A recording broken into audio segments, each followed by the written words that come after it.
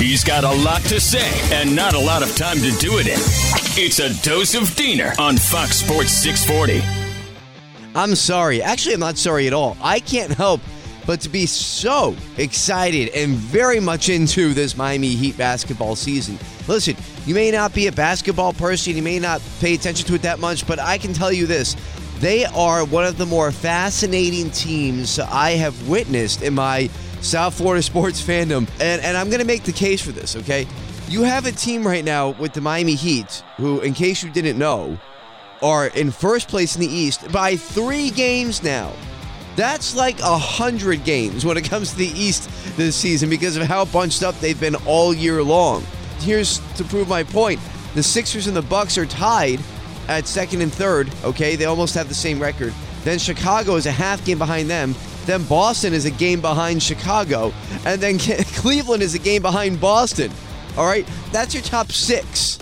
So for the Heat to be 3 games ahead of everybody else for first in the East, that is phenomenal at this point. And they've done it not by, quite frankly, star power, okay? You can look at every other South Florida sports team in history, with the exception of the Panthers, because really, how much star power is there in hockey unless you're in, Sidney Crosby or Ovechkin, or in the past, Wayne Gretzky, okay? There's not a lot of really, really big names that are hugely recognizable in hockey, let's face it. So, with the Panthers this year, yeah, it's awesome. They've been great, and I love that. I love watching the Panthers. But it's different with hockey. So you have to look at the big 3 when it comes to baseball, football, and basketball. Now, the Marlins had star power when they won those 2 World Series. Yes, they had young players like Juan Pierre and Dontrelle Willis and Miguel Cabrera at that time, Josh Beckett, who came out of nowhere in 2003. So that was fascinating and a lot of fun to cover. The Dolphins never won a Super Bowl in my lifetime anyway, but they've had star power before with Dan Marino. And of course, with the Heat, the big 3. So you go to 4 straight finals, they were expected to do that when, 10 years ago. I can't believe that's 10 years ago now, during the big 3 era.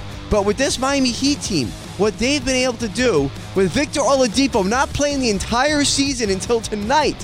He makes his return tonight. With 15 games left in the regular season, they are going to get better.